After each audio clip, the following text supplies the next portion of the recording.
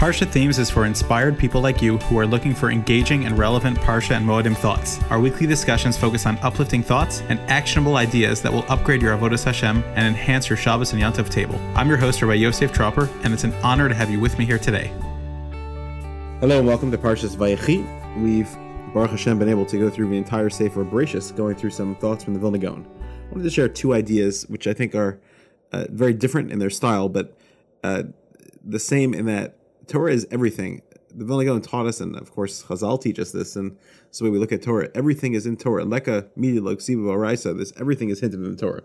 And this is just so fascinating how Vilna Gaon finds two hints, both practical and one relevant to the halacha, and the other one very sad and tragic, but nonetheless a remez in the Torah. Parshas Vayechi, we know that Yaakov was sick and Yosef came to visit him. We know that Yaakov was actually one of the first people to get sick before dying instead of just sneezing and dying, something that he had asked Hashem for according to the Pirkei Elazar, so that he would be able to command his family before departing. So Perek Mem Ches Pasuk Beis, Vayage liYaakov Vayomer Hine bincha Yosef bo alecha. So Yaakov was informed that your son Yosef was coming to greet you. Vayischazik Yisrael Vayeshev al Mita, and now it changes his name to Yisrael. He sat up on the bed and strengthened himself. So the Gemara in the Darim Lamed Tesam Beis says that if you visit a chula, you take 1/60th of his pain. And of course, this doesn't mean that if you have 60 people that visit a sick person that the pain will go away. It means, first of all, it means the 60th of whatever is left when you showed up. So it doesn't mean just 1/60th of a portion. It means 1/60th of what's there. But the second thing is that we have to understand that there's a requirement in order to be able to do this. It's not just any guest. It's a specific guest, which we'll get to in a minute. And the next thing is that doesn't mean they're going to get healed. It just means that it makes them feel better. And so, of course, having 60 or even 600 guests or 6,000 guests is still going to have the Ribono Shel Olam's impact of the gezerah of whatever the person's supposed to go through will certainly be there. So either way, the Gemara says that it has to be you're a Ben Gilo. And the way that this is explained by the Rishonim, what does Ben Gilo mean? It means Ben Maslow. There's some similarity or affinity and connection between the two people. We know that Yosef was the Ben Gilo of Yaakov. The Medrash says this explicitly. Rashi in Parshas Vayeshev brings it down, Ben Zekunim Hulo, that there was a deep connection between Yaakov and Yosef. So that certainly impacted. And what's fascinating is that the pasuk says, Hine avicha chole, behold, your father is sick, and Yosef wanted to go visit. And the word Hine, Hey Nun Hey, is Bigmatria 60.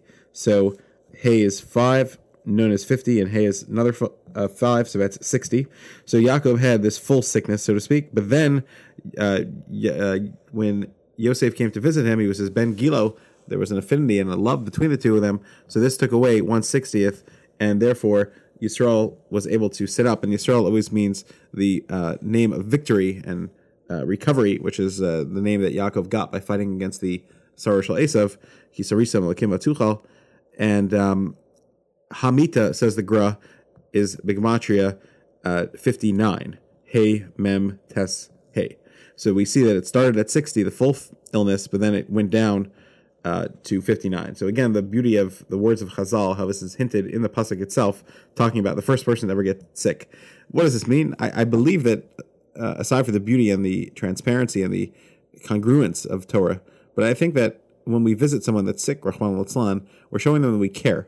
And this love and bond that we make with this person is something that gives them strength, and who knows how much more life we give them by them knowing that they are loved and cared for. Because when a person's sick, they feel depressed, they feel down, they feel isolated, and when someone visits them, we lift their spirits. And if we take a look at Perek Mem Ches, Pasuk Vav, so it says, Moladcha asher holadta acharehem, and Yaakov blesses blesses Ephraim and Menashe, that they will be like the Shvatim, and those that come after them, they should be called after their brothers. So there's a very tragic story. But first, this is the segula the Vilna Gaon said. The Vilna Gaon said that if someone, Rahman al-Islan, has a tragedy that they lose a child, and they're able to do this, because a lot of people would be very sensitive to doing this, and Rahman al-Islan, this is not a very common thing, but to be done even.